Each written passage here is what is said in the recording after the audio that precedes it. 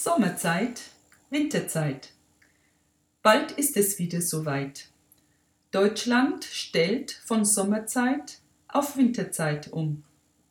Ob das gut oder schlecht ist, daran scheiden sich die Geister. Viele freuen sich jedes Jahr auf die Sommerzeit, denn es bleibt länger hell und man hat mehr von seinem Feierabend.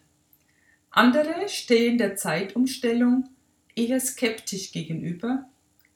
Dazu gehören Eltern von Kleinkindern, deren Rhythmus empfindlich gestört wird, was womöglich die ganze Familie in Probleme bringt.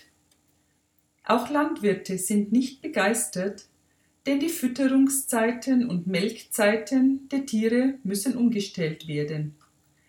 Menschen mit Schlafstörungen oder organischen Erkrankungen haben Anpassungsschwierigkeiten und insgesamt werden zum Beispiel nach jeder Zeitumstellung mehr Verkehrsunfälle als sonst verzeichnet. Das sind nur einige von vielen Problemen, die man aufzählen könnte.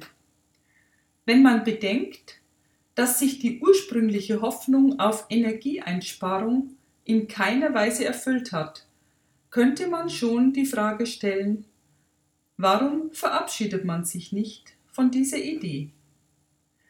Eine Anmerkung zum Schluss: Sie finden einen Link zu Vokabel-Flashcards zum Thema Zeit im Podcast-Text dieser Episode.